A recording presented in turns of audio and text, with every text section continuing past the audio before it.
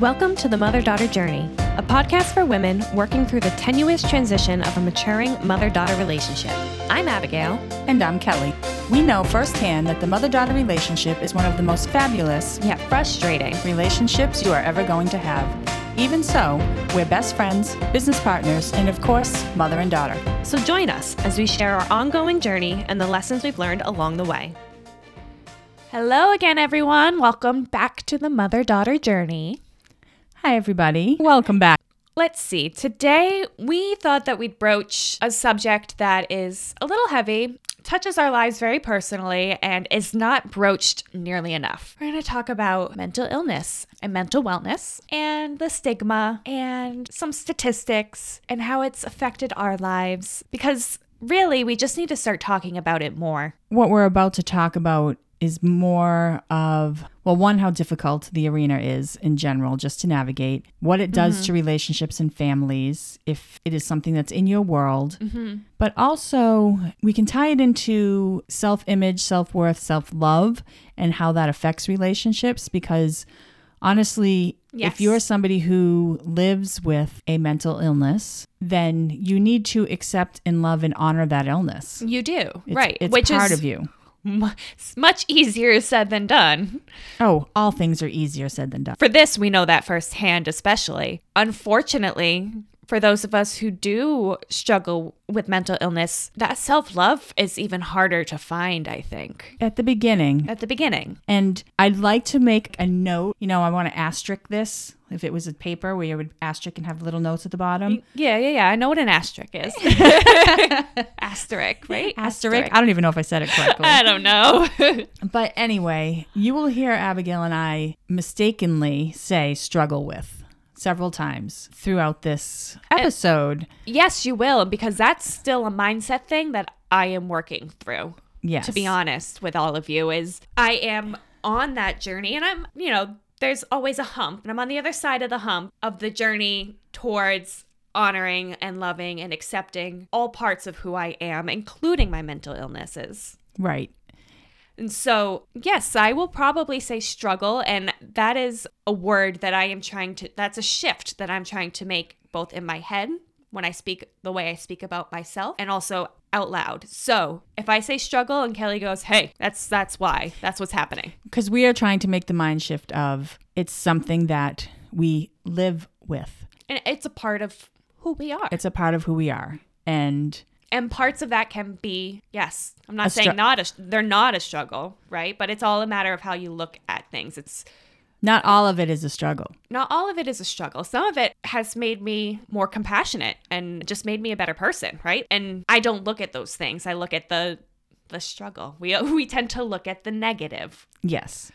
As humans. So anyway, there's that little asterisk. Yes. So to start this conversation, because it is a huge conversation that is absolutely by no means going to be finished in one episode, and a conversation that as a society we just need to start having more of. But let's talk about this, okay? According to the World Health Organization, 1 in every 8 people in the world live with a mental disorder. Let that sink in. 1/8.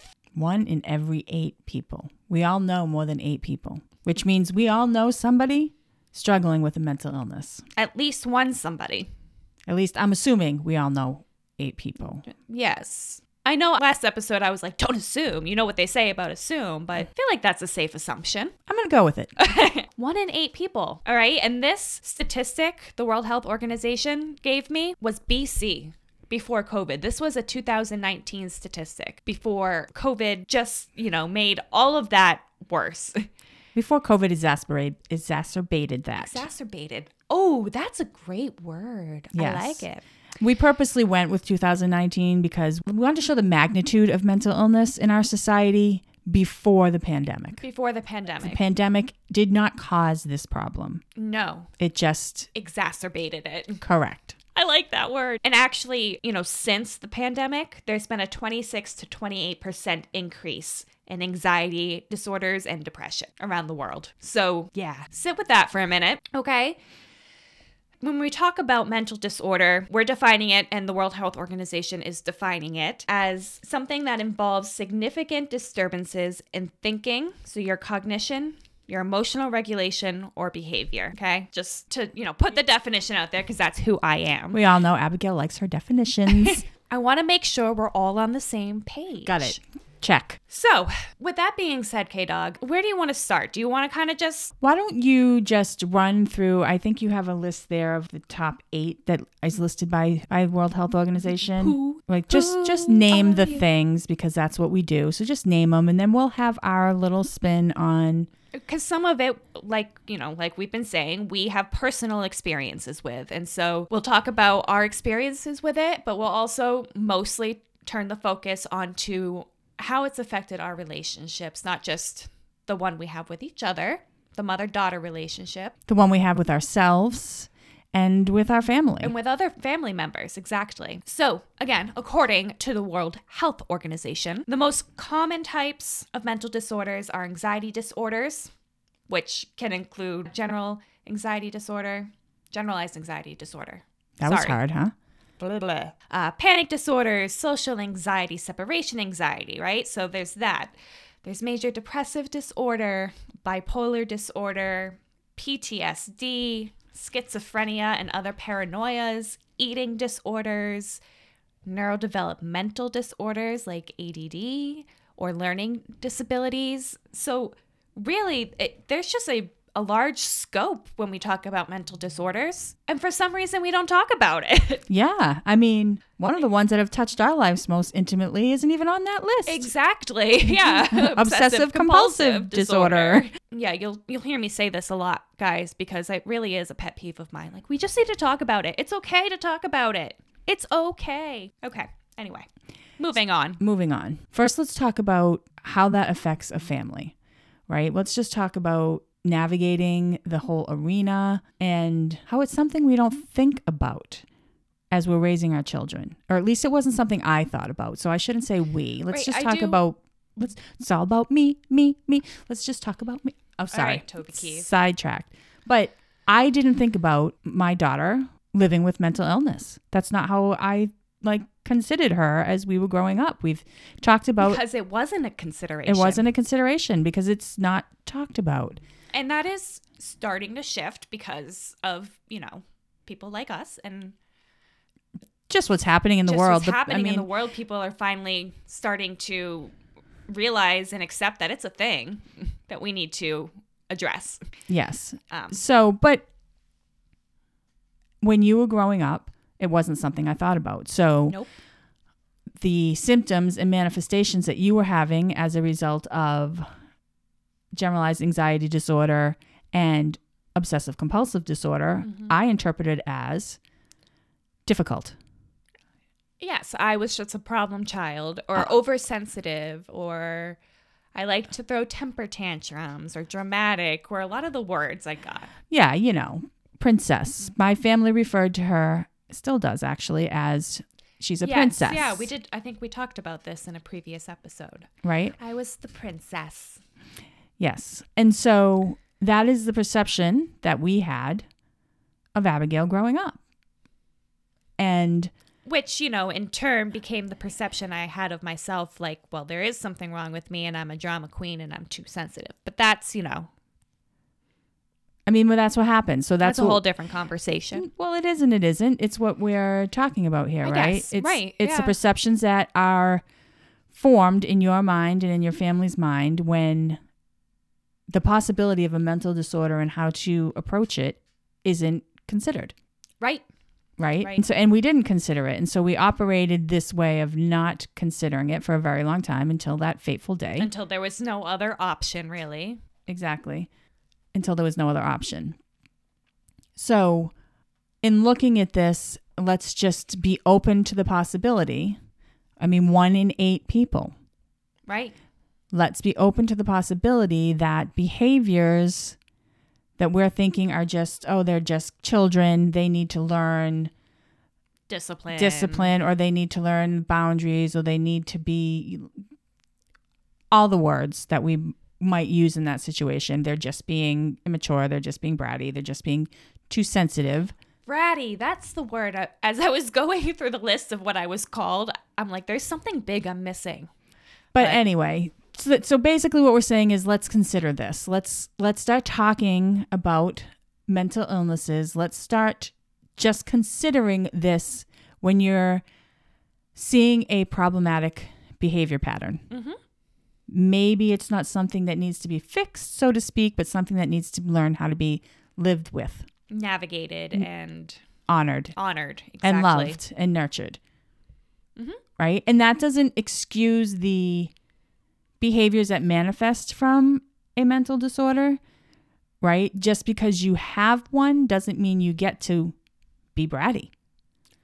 Right. You also need to, if you're the person suffering from the mental disorder, do the work to get help and be able to navigate it so that it is not one, so you're able to live your life happy and at peace, right? Right. But your mental illness or disorder isn't everybody else's. For sure. So. But when you're 4 years old. Correct. No, that's not a thing. Yes, agreed. Which is why I'm saying let's just talk about this and consider Exactly, right. So that you can help your 4-year-old or your 10-year-old or your 16-year-old or your 50-year-old at this point, because we're just starting to awake to these things, come to terms with the fact that you're not a freak. You don't need to be fixed. You don't need to be fixed. You don't need to be, and I'm putting air quotes up, normal, because that word is just not even real in my mind. Oh, gosh, no. Right? There's no normal. There is no normal. So if we took normal out of our vocabulary and we just were all people are different and we shouldn't people be... are just people. Right? And we shouldn't be trying to fit into a mold or let's stop trying to put everybody into the same square peg because we're not all squares. And this really is part of one of the deep-rooted issues when it comes to having the mental disorder conversation is there's this stigma. For whatever reason, we've created this stigma that mental disorder equals a problem or something wrong with you or lesser than something that needs to be fixed. And so we don't talk about it. We hide it, which just makes it worse. Yeah, let's not air our dirty laundry is kind of the feeling that we've faced when we've been dealing with this. Right? But if you had diabetes, would you feel ashamed to say, no, I can't eat that because I have diabetes? No. Just as well that you shouldn't feel ashamed to say, I need a little extra me time because that's how my brain functions at a comfortable place for me, as I'm trying to find the right words. Right. Basically, not feeling ashamed for setting whatever boundaries you need to set with yourself and others to honor your mental illness, your mental disorder. Yes. But I will also say that you do need to honor, at least in our world, you need to honor it and you need to accept it as your own. Absolutely. Right? And you need to learn to live with it and be able to talk about it and express it so that, I'm not sure what I'm trying to say, but like... It's your responsibility. Thank you. It's your responsibility. Right? Like it's not, I'm going to go back to diabetes, right? It's not your parents' responsibility once you're old enough. Like obviously when you're a kid, yes. Yeah, it's not your spouse's responsibility to make sure that you don't sit down and drink a bottle of wine when you have diabetes. Exactly. It's yours. It's yours. And it's not, I guess and in this... that being said, your spouse, I'm sorry, I totally just cut you off. All good. That being said, your spouse is allowed to sit down and drink wine. Well, I mean... without it being, right? You need to kind of discuss what's comfortable. And again, just with anything, be able to express your feelings, your emotions, your boundaries in a calm, productive manner. It's all about what, Abigail? It's all about healthy communication. Exactly. And it's also, this goes back to your own self-work because you need to know what those boundaries are, right? I mean, this whole conversation about accepting mental illness and loving it and honoring it is Hard. hard. It's hard. Like I said at the beginning, I'm still working on it. Like And we've shared our journey, some of our journey with this. I mean, it's been 10 years and we're still sifting through it. I think I mentioned last time, we both regularly sit and talk with a therapist or a psychiatrist. But 5 years ago, I never in a million years would have been sitting here telling you to love and honor your mental illness, because I for sure did not.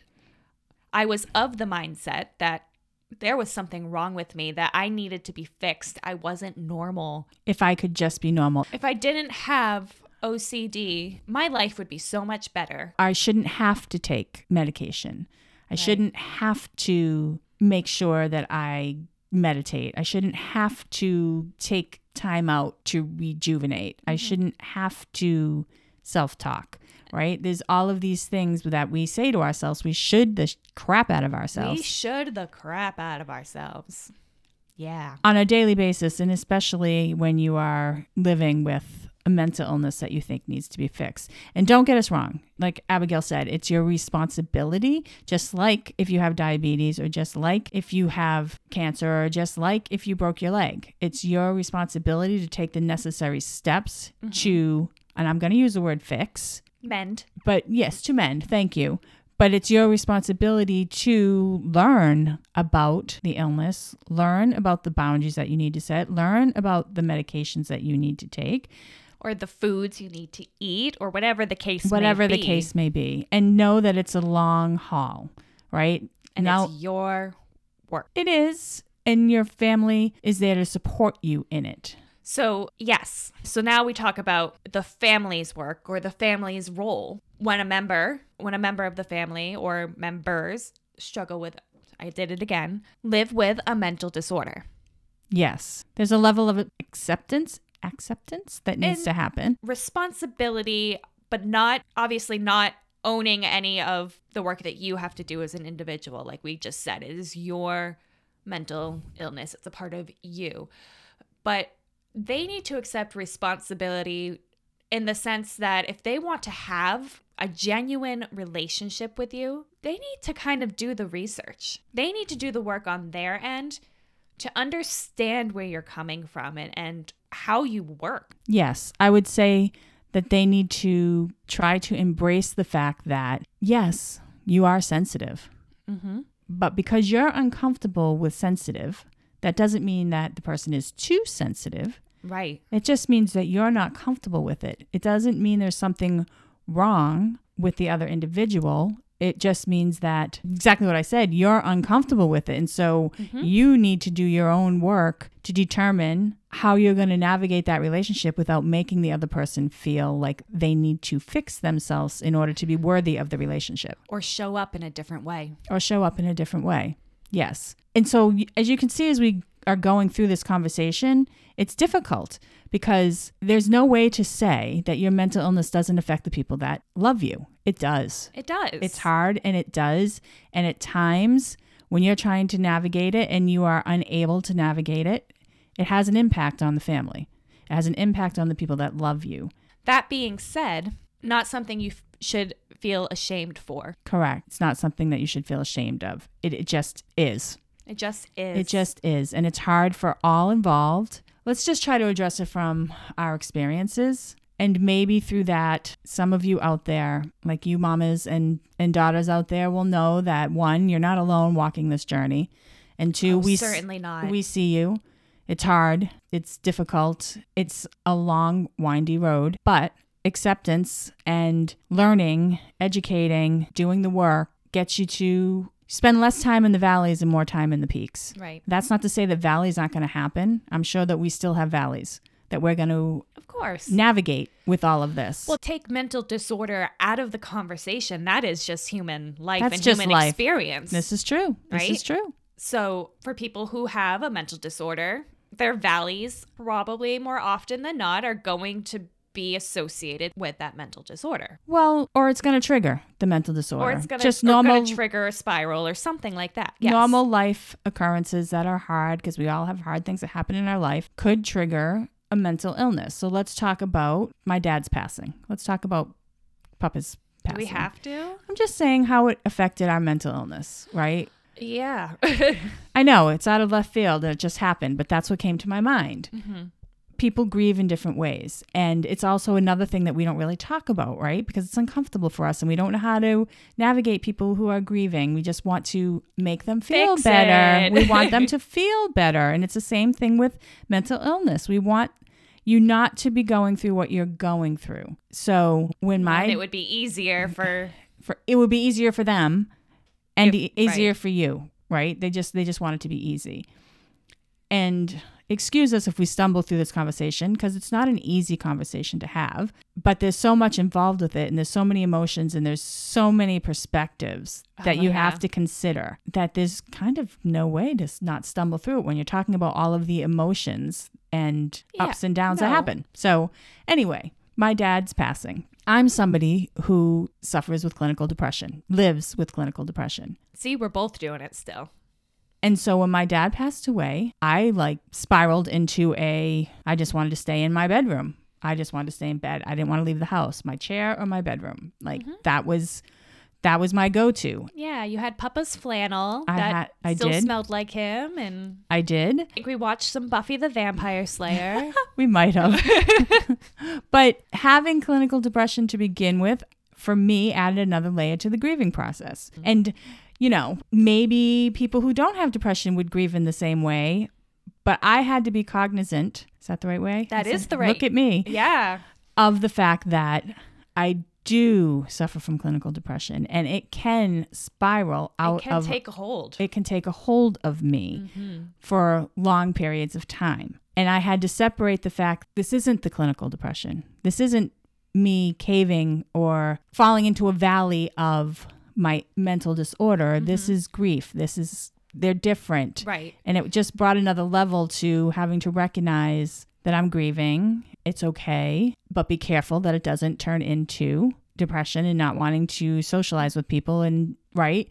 So that life event became a little bit trickier more to handle. Or to just maneuver. To maneuver. Something that I had to be aware of could spiral me into a valley of my illness. Right. And that's something that everybody, I think, with a mental disorder needs to be cognizant of, whether it's depression or anxiety or whatever the case may be, because there are aspects of all of these disorders that are also just kind of natural human experience. It's just a matter of being exacerbated. I liked that word. Or amplified, right? With normal life occurrences. But like anxiety, right? Everybody experiences anxiety and stress. That's just part of being a human being. Everybody experiences sadness, that kind of thing. And so if you're somebody who, like K-Dog was just saying, struggles with depression, you need to be aware of that and to be able to say, this is sadness. This is just human sadness that is not great. Nobody likes it, but it's absolutely okay for me to experience this, and it doesn't mean I'm spiraling. Yes. But then also you have to kind of know where that line is. That's something that, right, over the past 10 years, I've had to navigate as well, because I can be sad, right? And I need to know where that line is between, okay, I'm really sad. I'm really sad. My papa died. And I'm depressed. And the same thing holds true for people with anxiety. Right? You need to know that line of, okay, this is unhealthy. This is my mental disorder. This is anxiety that is more so than your regular, human experience anxiety. Yeah. I'm about to get on stage and sing a song in front of 200 people and I'm anxious, right? Well, yeah. Or just the normal stress of I got this task to do and this and that, normal life, right? Yes. But anyway. We're digressing. We are. We're tangenting. Tangent. Let's interview. Let's go interview style for this one. Okay. And I'm going to interview you. Oh, God. Okay. I'm ready. Okay. I didn't have a lot of time to prepare for this interview, though. So, Chorus days. High School Musical. Anyone? No? Okay. You are somebody who lives with panic disorders. Yep. Generalized anxiety disorder. Yep. Obsessive compulsive disorder. Yep. These are things that you live with. Major depressive disorder. Oh, missed one. You did. So growing up, before we had a handle on this and understood this, what were your thoughts around all of the symptoms that manifest themselves due to these mental disorders? My thoughts were my family's thoughts. I mean, I was too young, right? I didn't know any better. My family said I was just being dramatic, or my family said I was being a brat. Those are my thoughts, which then turned into, well, why can't I not be a brat? What is wrong with me? Why am I such a bad person? Okay. And then as you got older and we realized that you had mental disorders, that you were learning how to navigate, what were your thoughts? I knew there was something wrong with me. And so did that make it better at first? No, it made it worse. Why? Because it wasn't something that we talked about. It wasn't something that was accepted in our world. It wasn't something that is normalized. It's not something that's normalized, right? And so I took all of those perceptions, right? What I took from my family, what's the word I'm looking for? Flowed into me from their perceptions as a child, turned into, see, I knew there was something wrong with me. And it's not that I'm a brat, it's even worse. Like there's something chemically wrong with me that needs to be fixed. And how do you feel now, 10 years later? I feel like, it's going to be explicit, Oh, here we go. I feel like, fuck that. Ooh, I don't know if I can leave that one in. I feel like my brain is just my brain. Like those are the chemicals of my brain. That's how it functions. That's who I am. I am lucky enough that I don't have any allergies. Like I've never had to deal with an allergy in my life. I don't have high blood pressure. I don't have diabetes. Like physically, on par. Instead, I have a mental illness. That is my burden, and not burden, but kind of. It is kind of a burden, right? Like I'm not going to say it's not a burden there, but it's mine. It's my unique makeup. It's what makes me me. It's what has formed the way I look at the world. It's what has formed who I am and how I treat other people, and it's made me, I think, a better person. Do you think at this point in life you're over the hurdle? No. Well, so let's talk about hurdles, right? It's not just one hurdle. It's not like when you're a racer and that's your event in track hurdles, there's a bunch of them all lined up. Yes. So I might be over some of them. However, do I anticipate that there could be more in my future? Absolutely. But do you feel better equipped to address them? 100%. Okay. 100%. And because it's been addressed. Because it's been addressed and it's been accepted and honored. And it's not something that in our life and in our world we're ashamed of. Not anymore. No. Like clearly we're here sitting here on a podcast that we're blasting out to whoever wants to listen, saying we suffer from we live with these things and they're not something that needs to be ashamed of. They're something that needs to be out in the light. Out in the light. So that people are aware that 1 in 8 people in our world is going through this. But there's a hard line there to navigate. It is not easy. No. And it takes a toll on a family. And it does take a toll on a family. And so for our family, let's talk about the toll that it took. Again, I say, do we have to? I mean, kind of, that's why we're here. Yes. And this is just to start the conversation, but it took a toll on relationships. It took a huge toll on relationships. In our household, we were dealing with a lot. You had a plan to harm yourself. I was sleeping in your room for months. We snuggled. Right? Because you were afraid to be alone in the nighttime. I was afraid to leave you alone in the nighttime. Yep. And we had to work through that whole thing where, okay, now she needs to start sleeping in a room by herself. And we had to navigate that. And right. so, and because other family members, I should say, had an idea of, well, it's been 3 weeks, she should be better by now, or she should be sleeping on her own. And that was difficult. That was difficult. But also, let's acknowledge the amount of time and energy learning to live with something like that takes.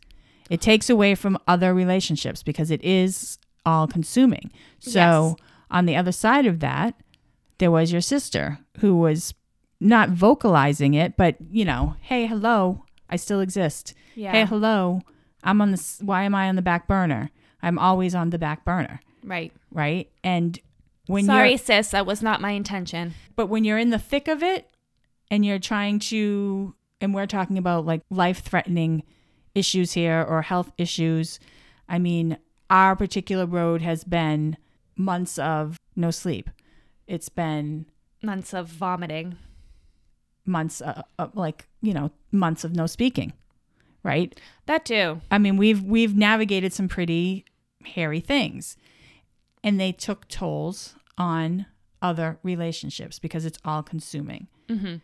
And so we just like to acknowledge that that was happening and that it had affected relationships that we are now, as we come off the other side of some of this, as we talked about, right? Not that you think by any means that the journey is over, but you're now equipped. Right. We're now more equipped to deal with Exactly. this journey.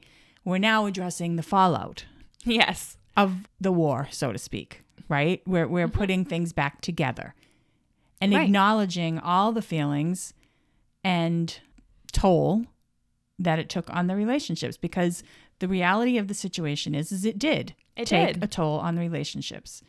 And so that's also part of the conversation, right? It's also part of the conversation. In some families, parents might not agree on what needs to happen for the care, right? It can take a toll on marriages.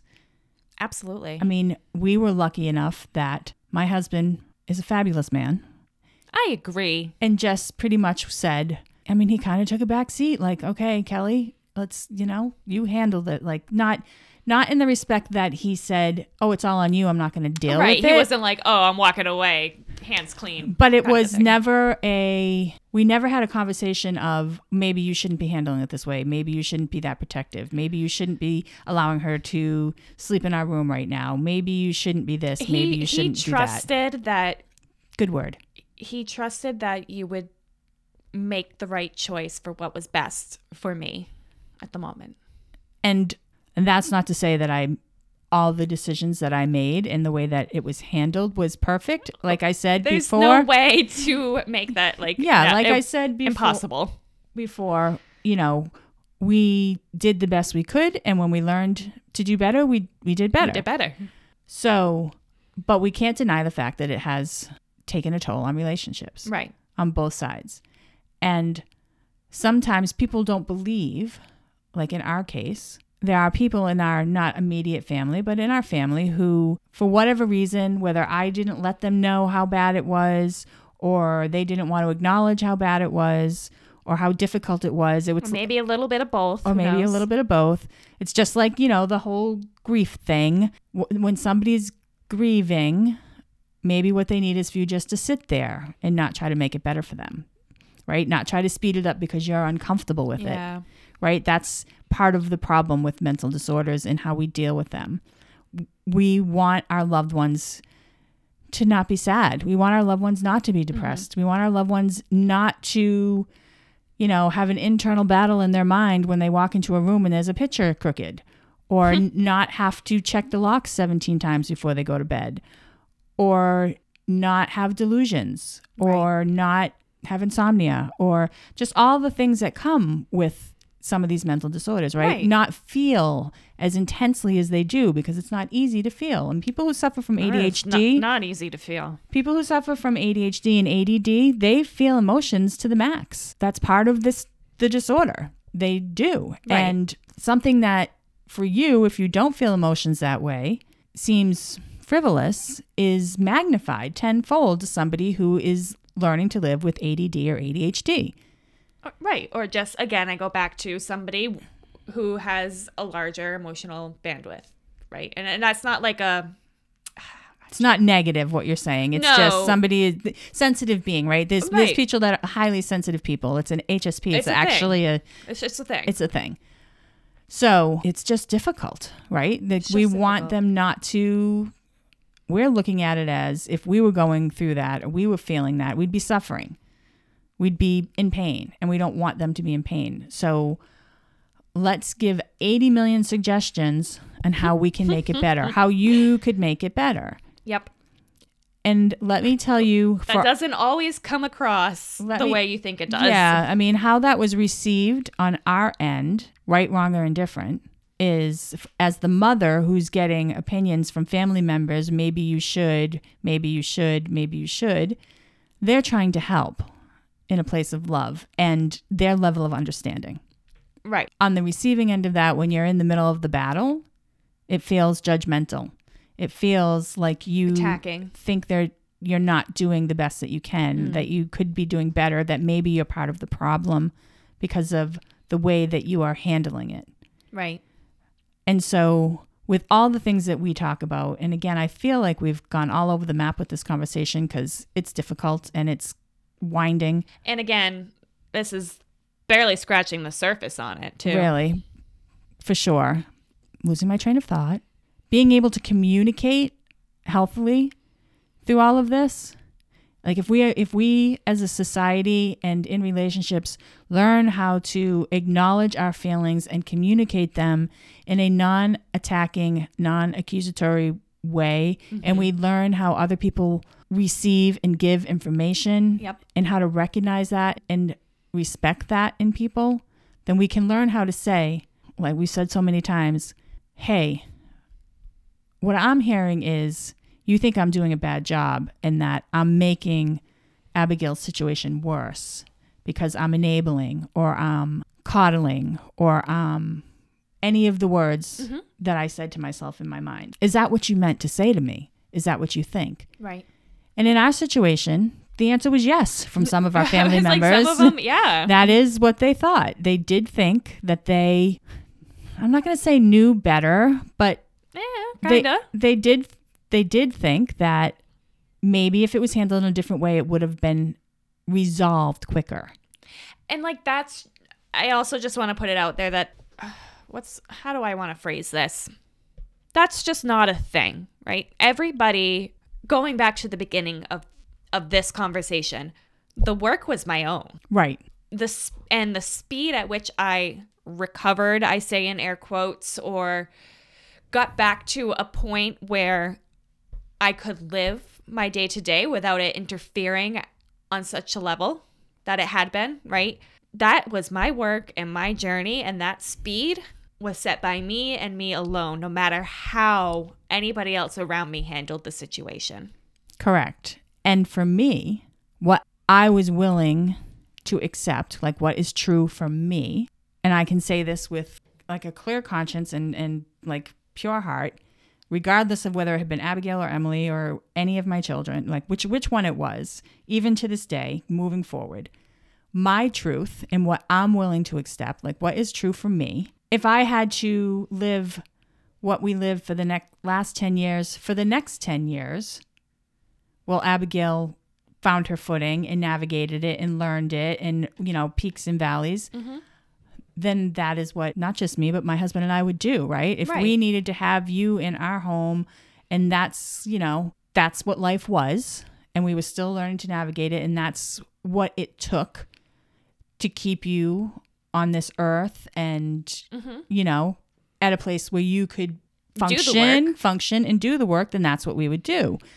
And I would have done the same for my other daughter. And so that's also really what people need. That's all we need. Well, not all we need, but no, but what I'm saying is that's also my decision, right? Like, yes, was it difficult? Was it hard? Was it draining? Was it exhausting? Did other relationships suffer? Yes, but it was my work to figure out how to make them not. And I accepted that this was the role I was going to play in this journey. And so what I didn't need was to be told that I should be handling it different. Right. And acknowledging that some of that was internalized on my own. Some of that was a story I was telling myself. Some of it wasn't. And some of it wasn't. But because I was in the thick of it and just acquiring the communication skills, I mean, we were in a learning mode, right? This is the things that we've learned over the last 10 years. Right. I wasn't able to vocalize them in the correct manner. Nope. And so now we're in what I like to call rebuild mode. and I like that. Yeah. And that's just life. That's just our journey. And honestly, I bet it's the journey of many of you who are living and learning to honor your mental disorder, or you're coming to grips with the fact that your child has one, Right. or your spouse has one, or your mother has one, right? Because 1 in every 8, so... Right? Because I can address this from the other end of the spectrum. I can address this in both directions. Actually, all 3 directions. All 3 directions. So I have Up, down, sideways? I have a daughter who... Dada, my Rhode Island is coming out. who Sorry. walked this journey to an extreme, because there are different varying levels of mental disorder and how they affect your life. Right. I live with mental disorders, You do. and they affected my life at a different degree. Which makes sense because, more often than not, they're genetic. And my mother lives with obsessive compulsive disorder, That she does. and probably others I'm not aware of. And 'Cause- so I've lived this from all ends and kind of had it take a toll on my mental well-being, my view of the world, my view of myself. Mhm. And because it's something that was not talked about, and because it's something that isn't normalized, even acknowledged. Really. It wasn't even acknowledged. a lot of it was internalized, Yeah. right? It was perceived as, from the daughter perspective, if I could just do things better, if I could just... Right. You Right. took on a lot of where grandma is concerned, you took on a lot of the responsibility Yes, of her mental disorder. I did. Because if you could just, and let's call a spade, part of that is because she expected you to, Part of it is, yes, right? But also part of it is just who you are. You're somebody who you wanted to make things better. You wanted, as a daughter, right? We've talked about this dynamic. As a daughter, you wanted to make her proud. You wanted to make her happy. You wanted to be the best daughter you could be. And so she was living with obsessive compulsive disorder. And it's something that in her world wasn't even acknowledged until very late in her life. well, I don't necessarily know that's true. I think she's always been aware of it. I just think it's that we don't talk about it, right? We don't need to talk about it. So as kids, we weren't aware of it. Even as young adults, we weren't aware of that was the thing, right? Right. We weren't aware of that is why mom is the way that she is. And why it felt like to you as a daughter that you couldn't do anything right was really just because her mental disorder made it so that she needed to have things in a certain way, and you took on that responsibility. Yes. And not that that's the intention of my mother. No, right? that's not And what I'm That's saying. not what we're saying. We're not making it like, oh, bad guy, because that's not the thing. No. I guess the point of the conversation is Just fact. Had we known, had we talked about it, had we been able to sit down and say, listen, I have this mental disorder. It affects my need to control. It affects this. It's why I feel the need to move my furniture every 3 days, like whatever. Just things, right? If we were able to have the conversation about this is what it is and this is how it affects me. You were able and to address I was it. able to say, oh, well, first one, just acknowledge like, oh, that's a thing you're going through, right? I have no idea. But also be able to acknowledge that, oh, this has affected me, and be able to say that it has affected me without it being a personal thing, right? Without Right. it being like, I'm not trying to attack you, mom, because I'm saying your OCD has affected me, right? It's just fact. It's just fact. It's what we just said with this whole conversation is mental disorders not only affect the person who lives with them, but the who they have relationships with as well. Right. And I feel like we almost need to end this episode with that, right? Like, I'm not sure that we really even resolved anything or gave any kind of hints as to how or why or what, other than it's a thing. It's a thing. Well, that's really what the conversation needs to start with is it's a thing. Talk about that it's a thing. It's okay that it's a thing. 1 in 8 people. 1 in 8 people. And in the world. In the world. And it affects relationships. And it does affect relationships. And so we will definitely be approaching this subject again moving forward because we didn't even really talk, like K-Dog said, about, I mean, we did talk about how to kind of maneuver it with your relationships, but there's so much more. Oh, yeah. I mean, that was just scratching the surface, right? So much more. This is a conversation that's hard. It's difficult. There's a lot to acknowledge on both ends. There is. And we also didn't even really talk about suicide. Yeah, I mean, we'll get there. Right? We'll get there. But I think that's also a big part of our lives and our relationship and our growth journey. Right. But let's just, I guess, let's end it there. Just to acknowledge that it exists, that it's out there, that it needs to be talked about. And I think there'll be a future episode talking about navigating the mental health arena. Oh, absolutely. Because that is not easy. That is not easy. We'll end it with a quote from the World Health Organization that talks about, I guess, talks about the mental health arena, health systems, right? And where they stand now, just to kind of wrap it all up and be like, right, it's not talked about. This is a direct quote from the World Health Organization. Health systems have not yet adequately responded to the needs of people with mental disorders and are significantly under-resourced. The gap between the need for treatment and its provision is wide all over the world and is often poor in quality when delivered. So that's because we're not addressing it. Part of it. Yeah, I mean, that's yeah. We just need to start being more aware of it and the need and the amount in which it affects our worlds. And because it does, everywhere, right? And yeah. So I guess we've said this a few times. I could just talk forever and ever about this. This kind of brings me back to like our second episode when we talked about what makes a relationship so complex. And if you say to yourself about this relationship, why is it so hard? Why is this relationship, mother-daughter relationship, so difficult? Well, because it should be, right? Right. We said that in the second episode. And it's the same thing with this conversation. If you're out there dealing with a mental disorder in your family makeup, right? If it's affecting your relationships, if you're in the thick of it and you're saying to yourself, if I just did that, if I could just do this, if, and you're doubting yourself because, man, did I doubt myself? Do I still doubt myself? As I was going through that situation with Abigail. And as I look back, could I have handled my relationship with Emily in a different way? Could I have communicated in a different way with my sister? Could I have done these things? I could have. Things could have been easier if I knew how to communicate my feelings, my boundaries, and speak the truth of what was happening easier and more openly. They could have. But what I'm trying to say is I did the best I could. I studied, I learned, I grew. I'm still growing. And when I learn to do better, I do better. And so let's remove the judgment from it. Heck yeah. And just keep going.